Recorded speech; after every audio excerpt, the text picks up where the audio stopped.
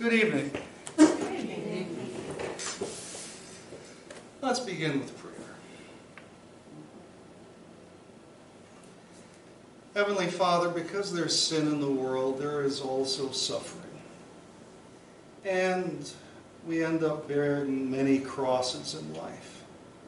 We pray that you would give us the gift of patience that comes with faith, that we may accept your holy will, and also let the glory of your love be shown in our lives.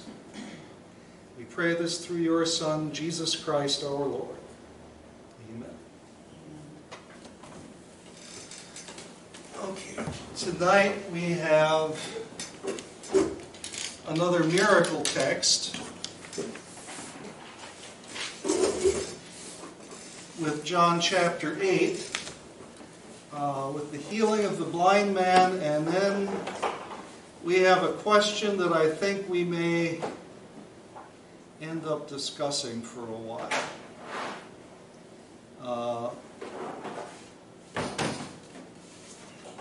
But let's get started.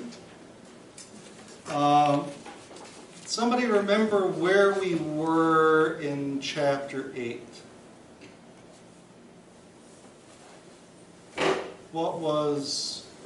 Where was Jesus and what was going on? He was in Jerusalem For the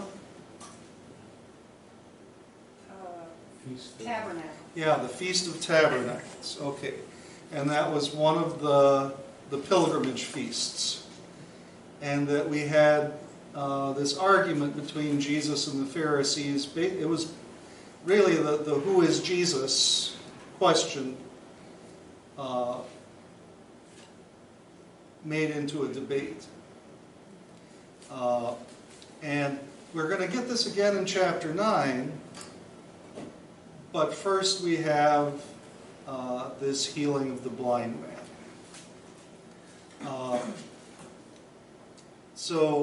The first words, as Jesus was passing by. Later we learn this was a Sabbath, so we know that the Feast of Tabernacles was over because it did not include a Sabbath.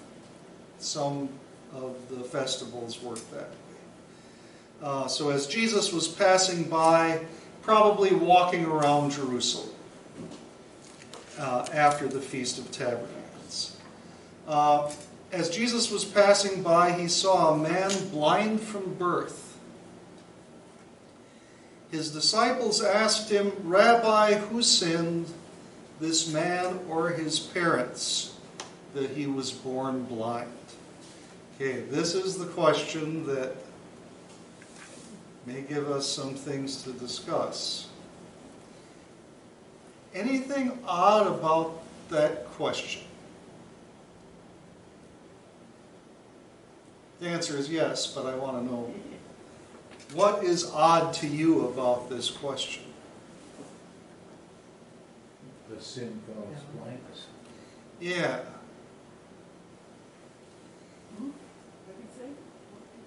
He said that the idea that some sin caused the blindness. Okay. And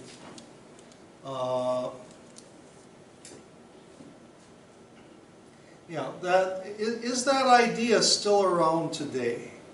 Yeah. You do something bad and then something bad happens to you. What's the Hindu word for that? Karma. Okay. And they say what goes around comes around. You do something bad comes back around to you.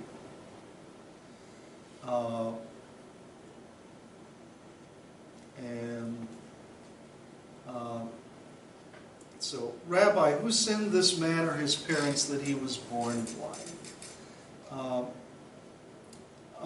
Among the people of that time, and especially among the Pharisees, there was that belief, if bad things happen to you, it's because you did bad things. Now, what's especially odd about this question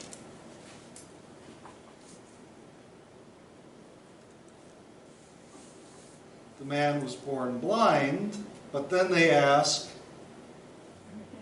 Did he sin? did he sin that he was born blind?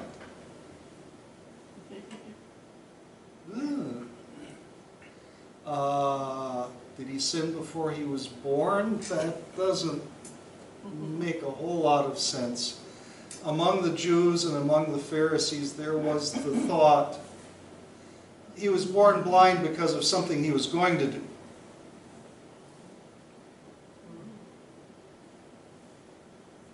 Isn't that weird? That's kind of like reverse karma. Verse 3, Jesus tells us that there's no such thing as karma. He says, "It was not that this man sinned or his parents, but that God's works might be revealed in connection with him. I must do the works of him who sent me while it is day. Night is coming when no one can work. As long as I am in the world, I am the light of the world." We've heard that before, haven't we? I am the light of the world.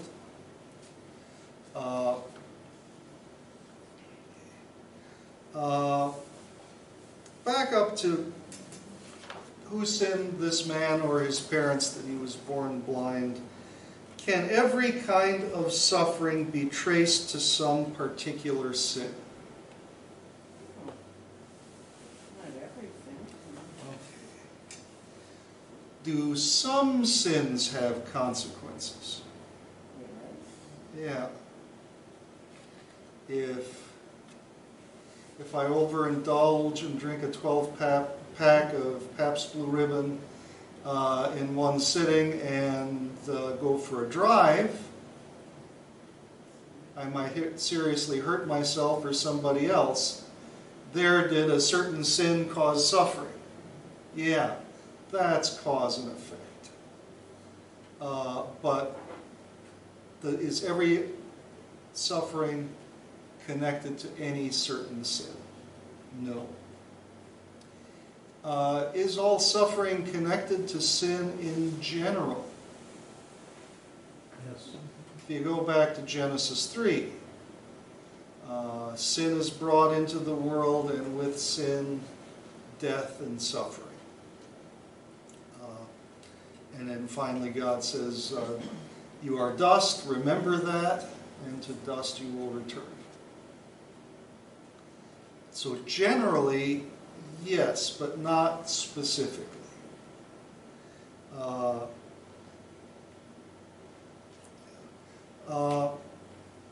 There are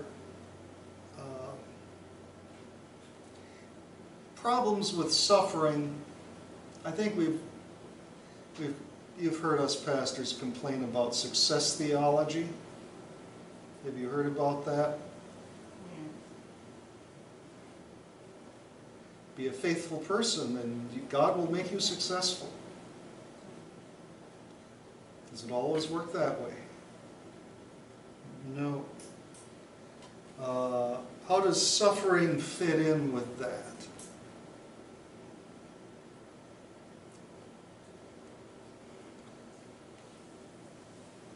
Well, obviously, if you're suffering, you're not successful, meaning you don't Yeah. have enough faith, or you don't. Yeah, and that's a problem, because you can be faithful, you can even suffer for being faithful. There's something, and I think you may have heard me talk about this before.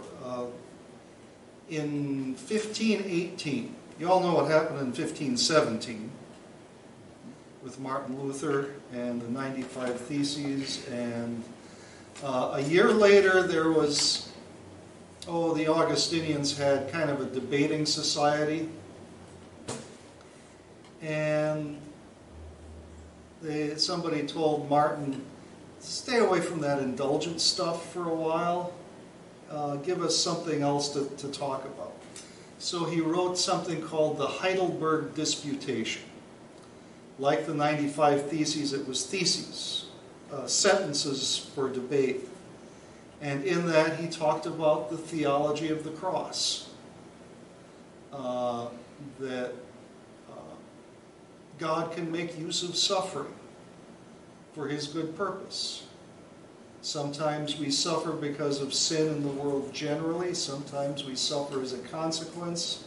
Sometimes we suffer for the cause of the gospel, like the apostles did. But despite the suffering, God is good. God gets good work done. Sometimes through the suffering, God is getting good work done. And that's the theology of the cross. So think of what Jesus says with his answer. Neither this man sinned nor his parents, but that God's works might be revealed in connection with him. What does that sentence mean there and then? He was born blind that God's works might be revealed in connection with him.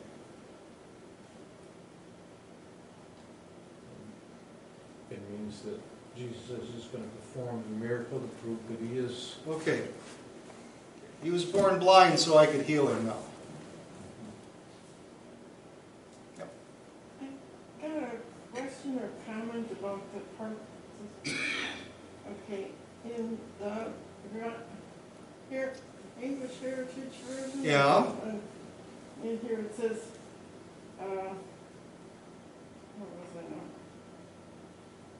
When Jesus answered, it was not that this man sinned or his parents, but God works might be revealed.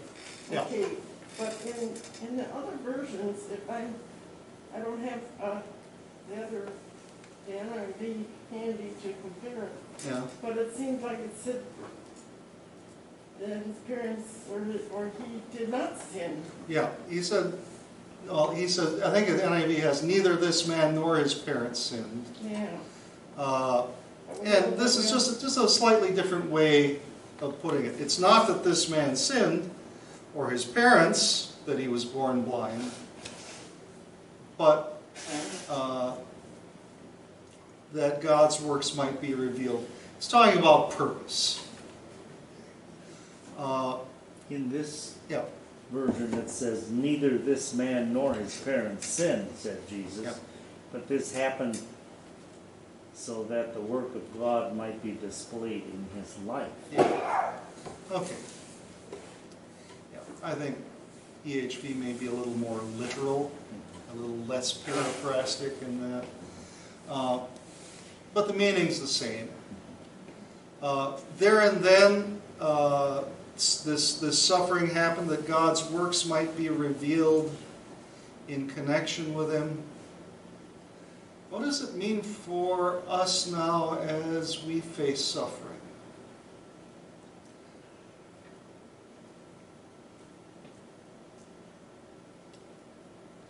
Did anything specific happen that you have to suffer or that your loved ones have to suffer?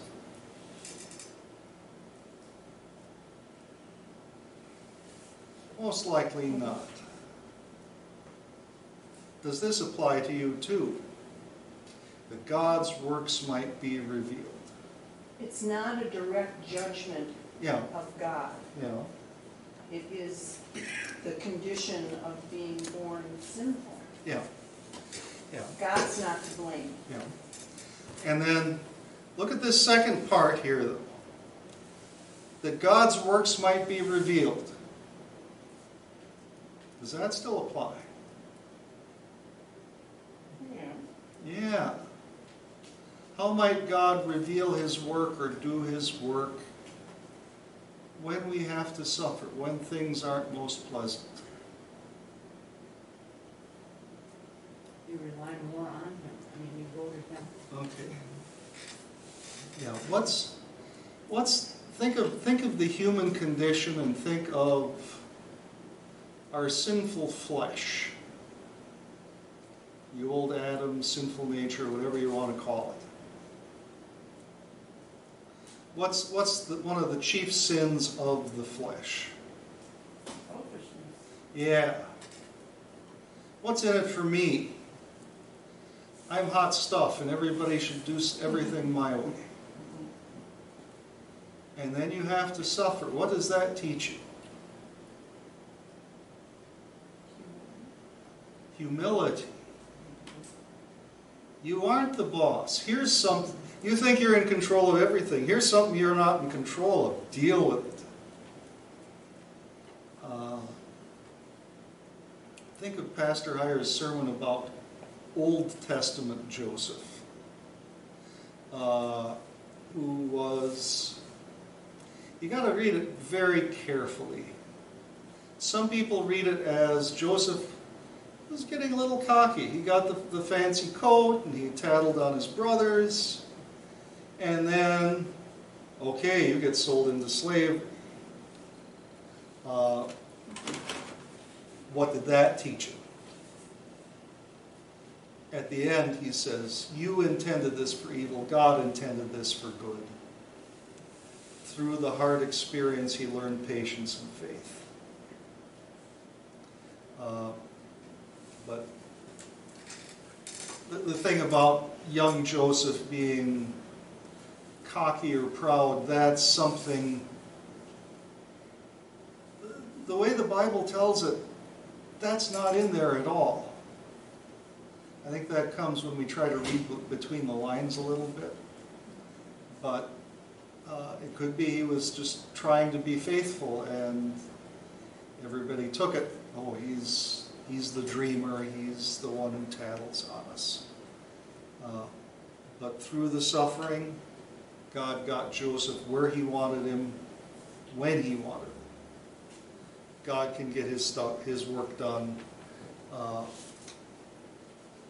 even in the middle of suffering. These things happen that God's works might be revealed in us. That we learn something through suffering. That we learn something through hardship.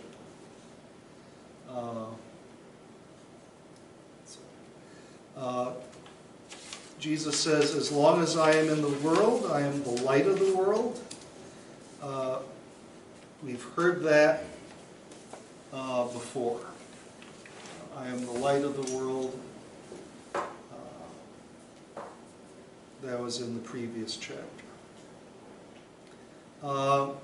That phrase, I must do the works of him who sent me while it is day.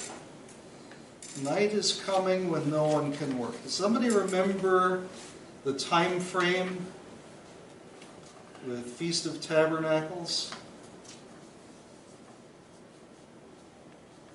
Was it just before he was going to Jerusalem? Well, this is one of many times he's in Jerusalem, and then he zigzags back and forth. Was it just before the last time he was going? Well, Feast of Tabernacles was connected with Jewish New Year, which is what time of year? Fall. September, October, right about now. So, this is a whole other debate, but we'll just go with the year 30 for our purposes. There's a whole debate about was Jesus' suffering and death and resurrection, was that in the year 30 or the year 33? Most people say 30 now. But there are some people, the way Passover fell and everything, it could possibly be 33. But for our sake, for our purposes, we'll say the year 30. If this is the Feast of Tabernacles, it's October of 29. So how much time does he have until April of 30? October, November, December, January, February, March. 6 months. 6 months. So he's pacing himself. He knows he has to get his work done because Good Friday's coming. So after saying this, Jesus spit on the ground made some mud with the saliva, and spread the mud on the man's eyes. I say this is a who is Jesus moment. Does this remind you of anything else in Scripture?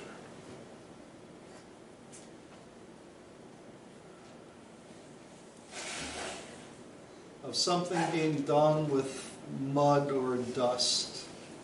Creation. Yeah, the creation of Adam. And every time I read that, I always think of God making Adam the way a sculptor would make a statue. And so Jesus makes mud and puts it on the man's eyes.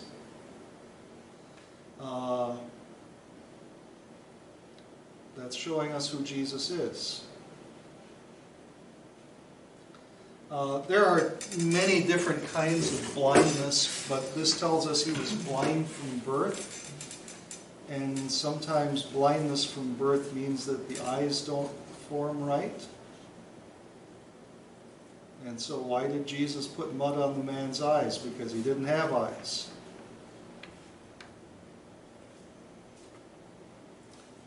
And who is Jesus? The same one who made Adam out of the dust. That's who Jesus is. Go wash in the pool of Siloam, which means sent. So he went and washed and came back seeing. John's little parenthetical statement, the word Siloam means sent. That may be John's way of kind of telling us this pool was named in a prophetic way. It's named sent because Jesus is going to send a blind man to wash it. So he went and washed, and came back seeing. And his neighbors and those who had seen him before this as a beggar asked, "Isn't this the one who used to sit and beg?" Some said, "He is the one." Others said, "No, but he looks like him." He kept saying, "I am the one." So they asked him, "How were your eyes opened?" He answered, "The man who is called Jesus made some mud, spread it on my eyes, and told me, 'Go to Siloam and wash.' So I went and washed, and then I could see." "Where is he?" they asked. "I don't know," he said. What's the reaction of the neighbors and the people who know him?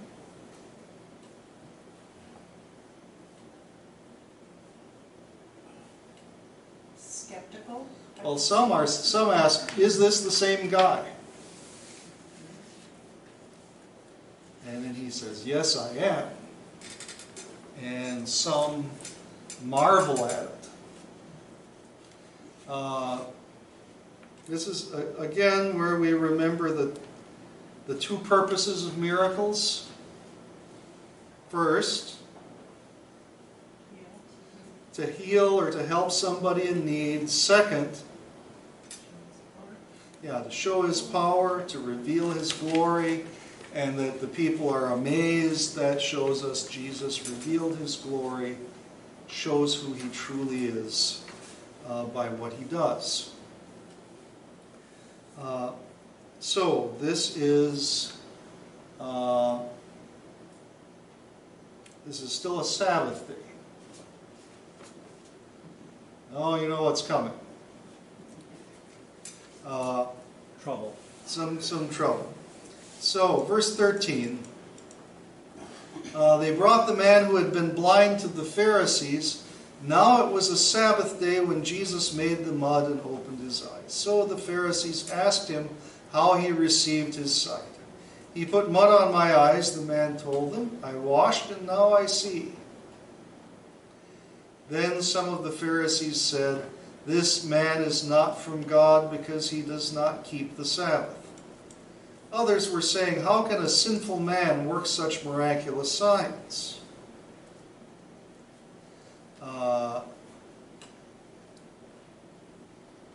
Something that we're going to see. We've seen it already, but we're going to see this in the Gospel of John getting stronger and stronger, and that is the theme of hardening the heart.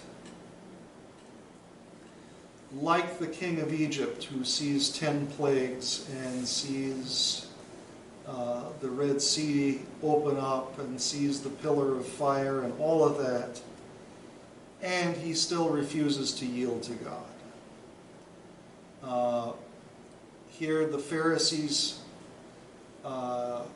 hear about Jesus telling a paralyzed man to get up and walk, and now a man blind from birth can see, and they're at the point where they can see every possible miracle and it will not convince them. That's the connection to hardening the heart, just like the king of Egypt. So there's ample evidence of the power of God at work, and they resisted anyway. So others were saying, how can a sinful man work such miraculous signs? There was division among them. So they said to the blind man again, what do you say about him, because he opened your eyes? The man replied, he is a prophet. The Jews still did not believe that he had been blind.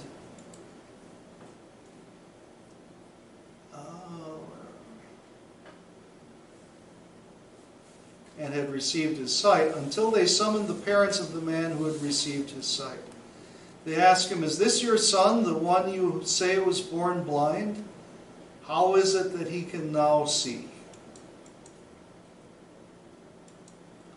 We know that this is our son, his parents answered, and that he was born blind, but we do not know how he can see now or who opened his eyes. Ask him, he is old enough, he will speak for himself. His parents said these things because they were afraid of the Jews, for the Jews had already agreed that anyone who confessed that Jesus was the Christ would be put out of the synagogue. That is why his parents said, he is old enough, ask him.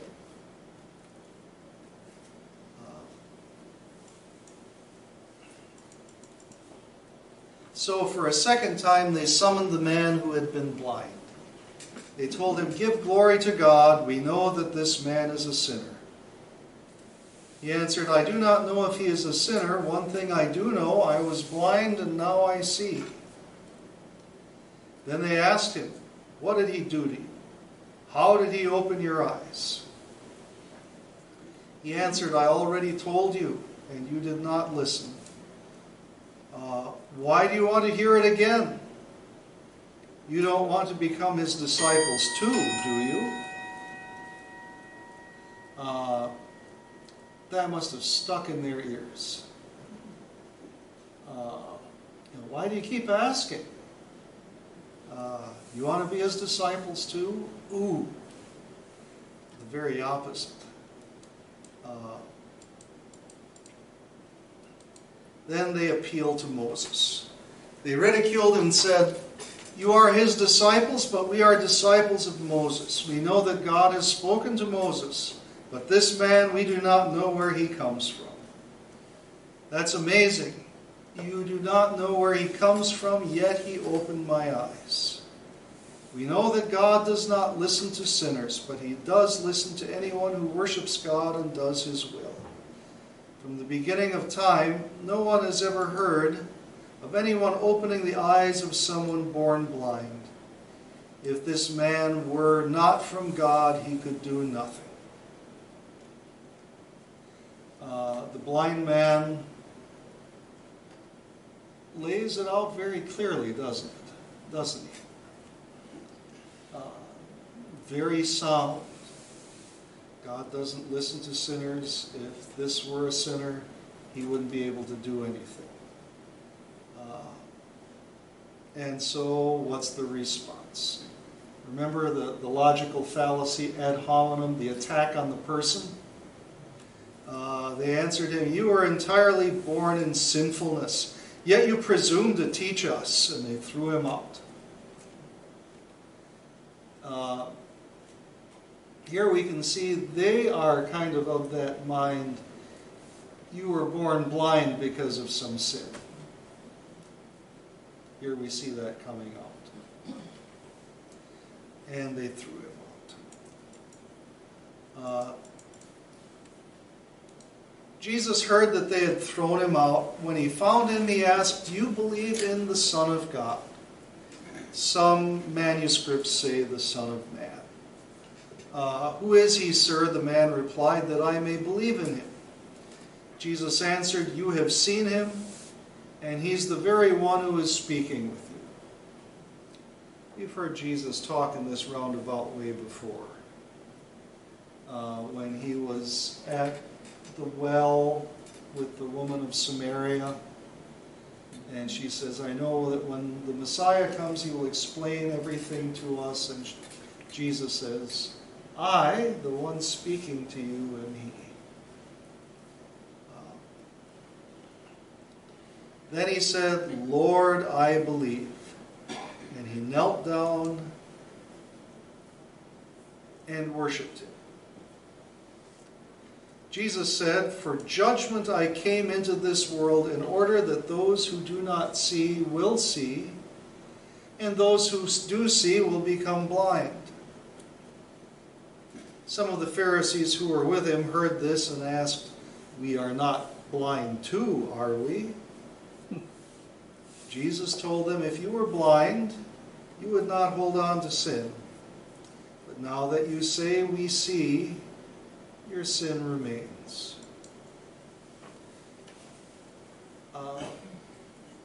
This is kind of like back in John 3, Jesus talks about new birth with Nicodemus, and Nicodemus has his own idea of what new birth would be. And then with the woman at the well of Samaria, Jesus talks about living water, and she has her own idea of what living water is. And Jesus uses that to keep the conversation going. And then that crowd of 5,000 that's looking for another free lunch, Jesus says, "I am the bread of life. Whoever comes to me will not go hungry." They hang around until they figure out there's no free lunch coming yet. And now, blindness and seeing. What's happening here at the end where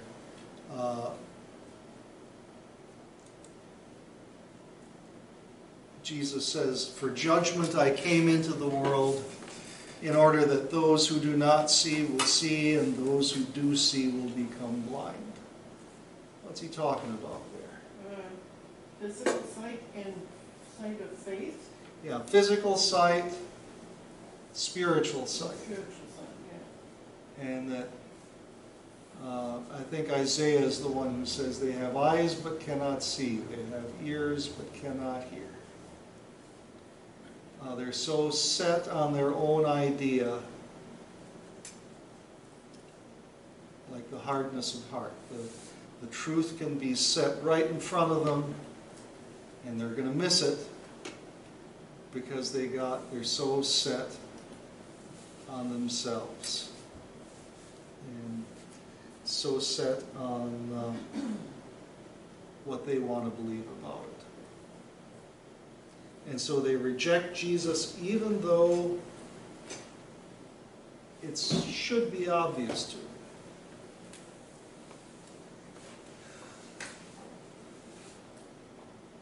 Any more thoughts on John chapter 9 or the topic of suffering? In my notes that I'll give you on the way out, I do mention there is a book, a very famous book and also a very bad book that was written on the subject of suffering, and here it is. When bad things happen to good people. And I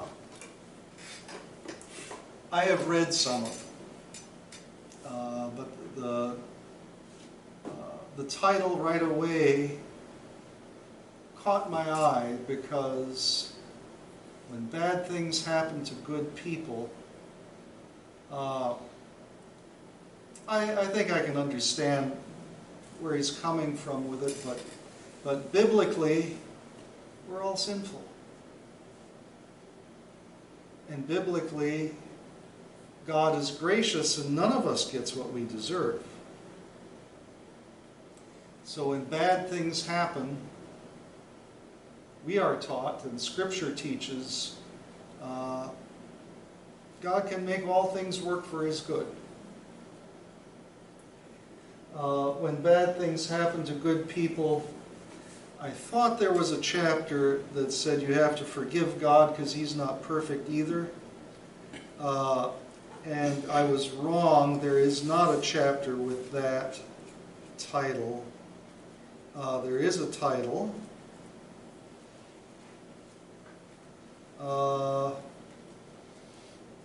God can't do everything, but He can do some important things. So he throws out the physical power of God, but is talking about the spiritual healing that we can have. But there are other people who've said this is a bad book because basically he says bad things happen, deal with it. And when he talks about the power of God, he says God is saddened by things that happen just as we are, but He's powerless to do anything about it. Instead, He'll help us through it. And so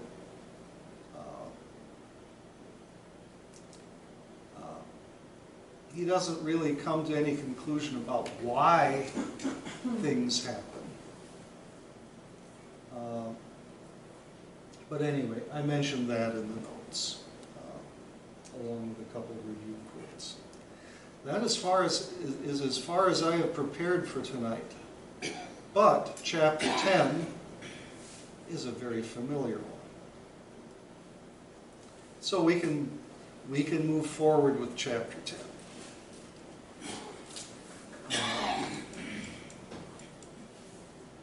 And this,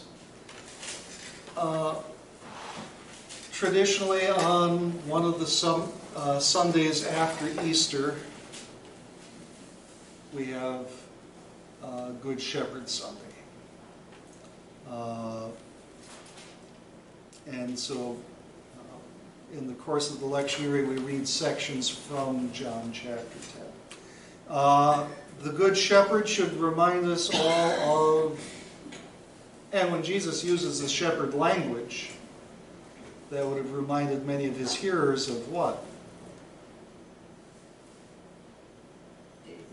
David and his most famous psalm, Psalm 23, the Lord is my shepherd.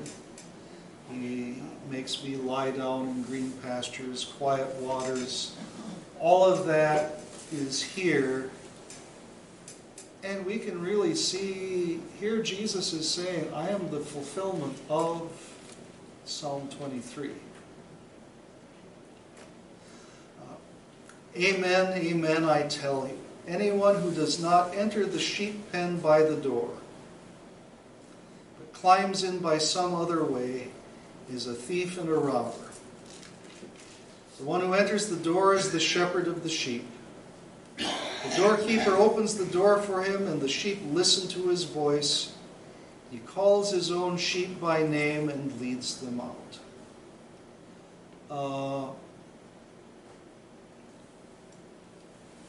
Jesus is talking about shepherds and sheep, but there's something else about this verse. Anyone who doesn't enter the sheep pen by the door, but climbs in by some other way, is a thief and a robber. Oh, think of an application for that.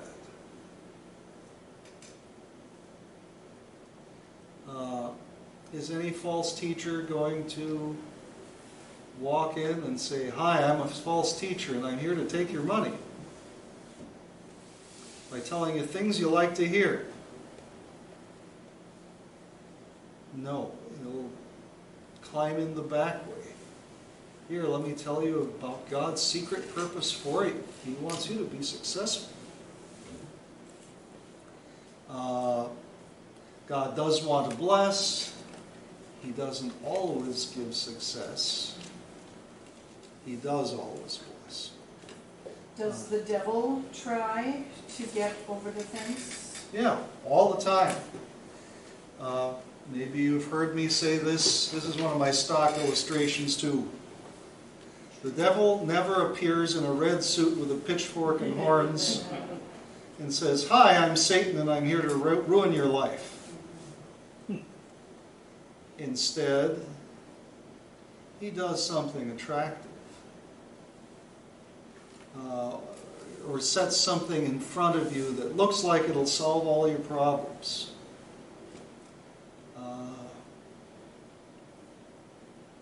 This, what's in this bottle will help take the edge off. What's in this jar of pills will help take the edge off. And while some of these things can give temporary relief, it's not really a solution, but something that hooks us in even deeper. The devil never comes in directly, but sneaks over the side, or tempts with something that's going to look good. The one who enters by the door is the shepherd of the sheep. The doorkeeper opens the door for him, and the sheep listen to his voice. That's going to come up again later. He calls his own sheep by name and leads them out. When he has brought out all his own sheep, he walks ahead of them. The sheep follow because they know his voice. They will never follow a stranger, but will run away from him because they do not know the voice of strangers. Jesus used this illustration in speaking to the people, but they did not understand what he was telling them. I think we have done studies of church history, other churches, but I think generally in our Bible classes, in our preaching, we don't really cover a lot of that, do we? There's the old saying that in the Secret Service, they never study counterfeit bills.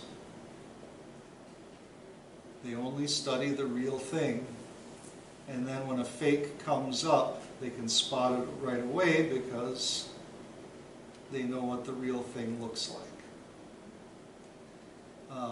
To me, that sounds a lot like what Jesus is saying here. My sheep listen to my voice. They will not follow the voice of a stranger. So I'm going to ask the question, how do we get to know the shepherd's voice? Being in his word.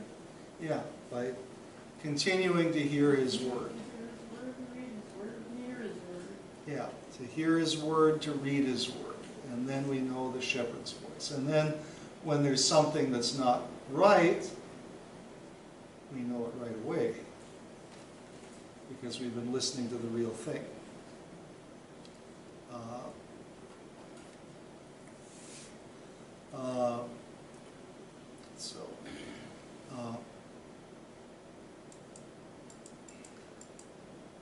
So Jesus said again, "Amen, amen, I tell you, I am the door for the sheep. All who came before me were thieves and robbers, but the sheep did not listen to them. I am the door. Whoever enters through me will be saved. He will come in and go out and find pasture. Okay, we've got a metaphor here. Remember what a metaphor was?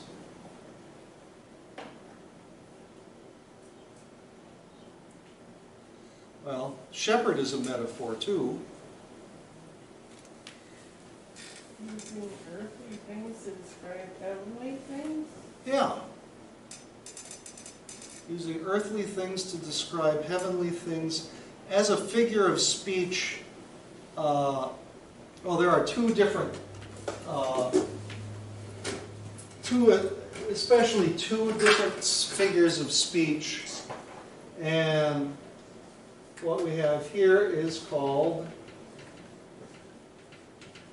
metaphor, and a lot like it is something called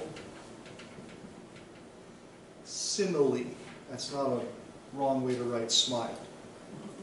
It's simile. Maybe you had to learn this in English class or read it in English class. Robert Burns, my love is like a red, red rose. That's a simile. And in Scripture, we don't see a lot of similes, but we see a lot of metaphors. Our God is a rock. Is he really a big stone? No. Is he like a rock? Yes. How? A solid foundation, something unchanging. And King David could have said, the Lord is a lot like a shepherd, because he does a lot of things for me that I used to do for the sheep when I was a teenager. But instead he says, the Lord is my shepherd. It's a comparison. It really means the Lord is a lot like a shepherd, but when he says the Lord is my shepherd, that strengthens that comparison even more by saying God does exactly what a shepherd does for me. So Jesus says, I am the door. Does Jesus have a knob and hinges and a latch? No. But he's a door. How is he a door? If he doesn't have a knob and hinges. You open the door of heaven to us. Okay. The door is something you walk through. A door is something that gives you access. I am the door. Whoever enters through me will be saved. Will come in and go out and find pasture. A thief comes only to steal and kill and destroy. I came that they may have life and have it abundantly.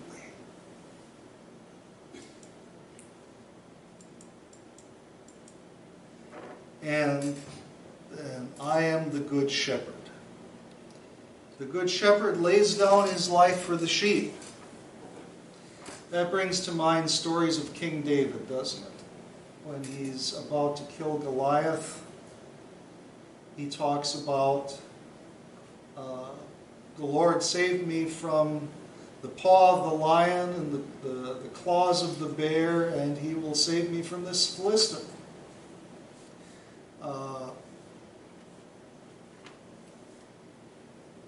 David laid down his life for the sheep, stood between them and the danger.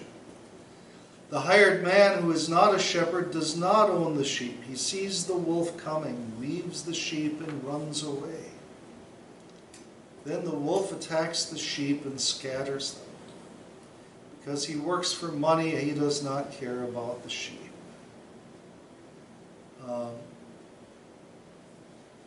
This reminds me of that phrase that we've heard again and again. I have come to do the will of him who sent me. He's not going to run away from the danger because he has come to do the will of him who sent me. He's going to do it for the good of his people.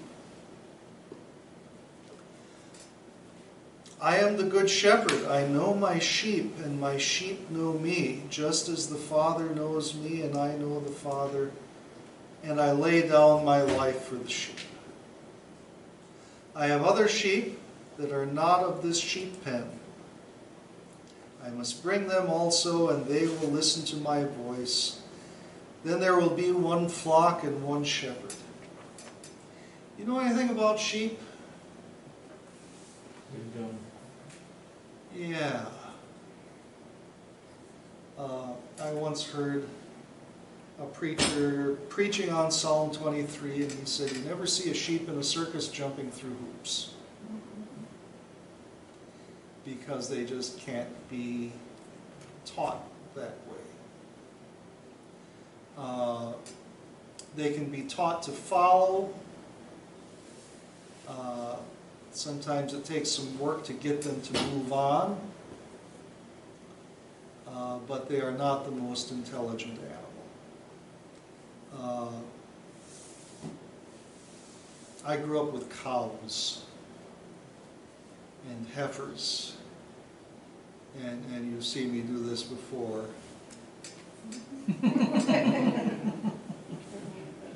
They just stare and they rechew their hay, and that's about it. And that sometimes when you're coming after the cows and you're trying to get them to come to you, they will get spooked and they'll run the other direction. And that you have to kind of gently sneak around them, get behind them, and then you spook them in the right direction. That they're not easily trained that way. The thing about, and another comparison, another tie with the 23rd Psalm, he makes me lie down in green pastures. One thing I heard or read long ago was that sheep will just chew the grass down to the dirt, and then they will just stand there and starve if somebody doesn't move them on. So the thing, he makes me lie down in green pastures. He leads me on to the next pasture.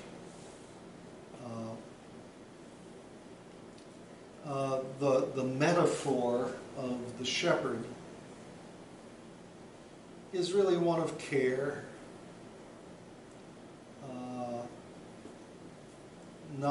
And it's not just owning sheep, but watching out for them, defending them, because wolves, bears, other wild animals, thieves break in and steal, he says here. And so I am the good shepherd. And he says, I lay down my life for the sheep. He's thinking 5 or 6 months ahead, isn't he? That is always on his mind, and it will be on his lips more as we go forward through John chapter 10 and beyond. Okay, well, let's pick it up there for next time.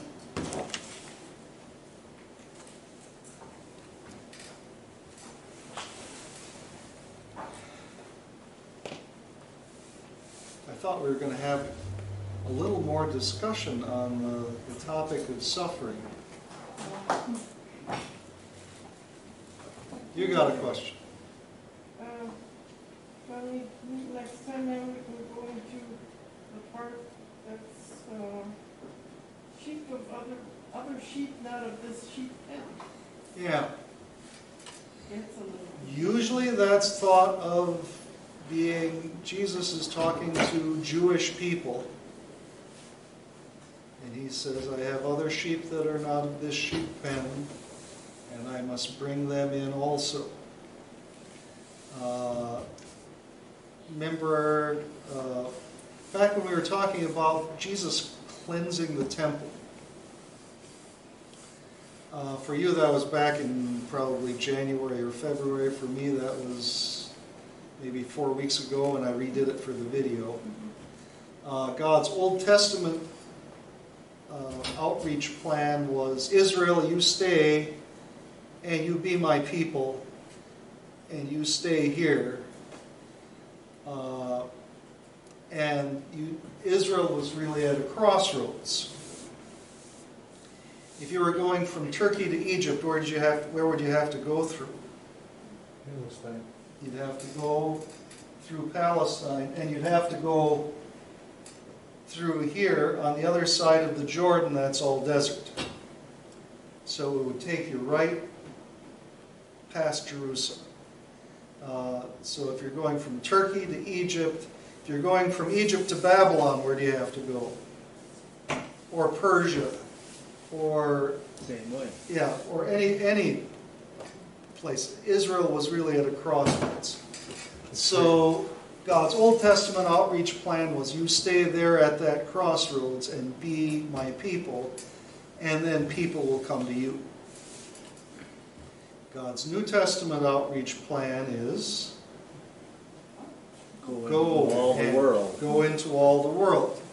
So usually we think of this as Jesus is using a roundabout way of saying, I have other sheep that are not from Israel. And the New Testament outreach plan is about to begin. Other sheep that are not of this fold. But we'll look at that a little bit more next week. We'll start at the beginning of the chapter and take the whole chapter 10 next time. All right, well, let's close with prayer. Lord Jesus, we thank you for teaching us about suffering, that we don't have to worry about karma. There's no condemnation for those who are in Christ Jesus, but that suffering exists in our world and that you let the works of God show through them in our lives. So we pray that you would do your work in us. Teach us, lead us, keep us humble, but also keep us looking to you as the source of every good and perfect gift. Lead us on, Good Shepherd. Amen.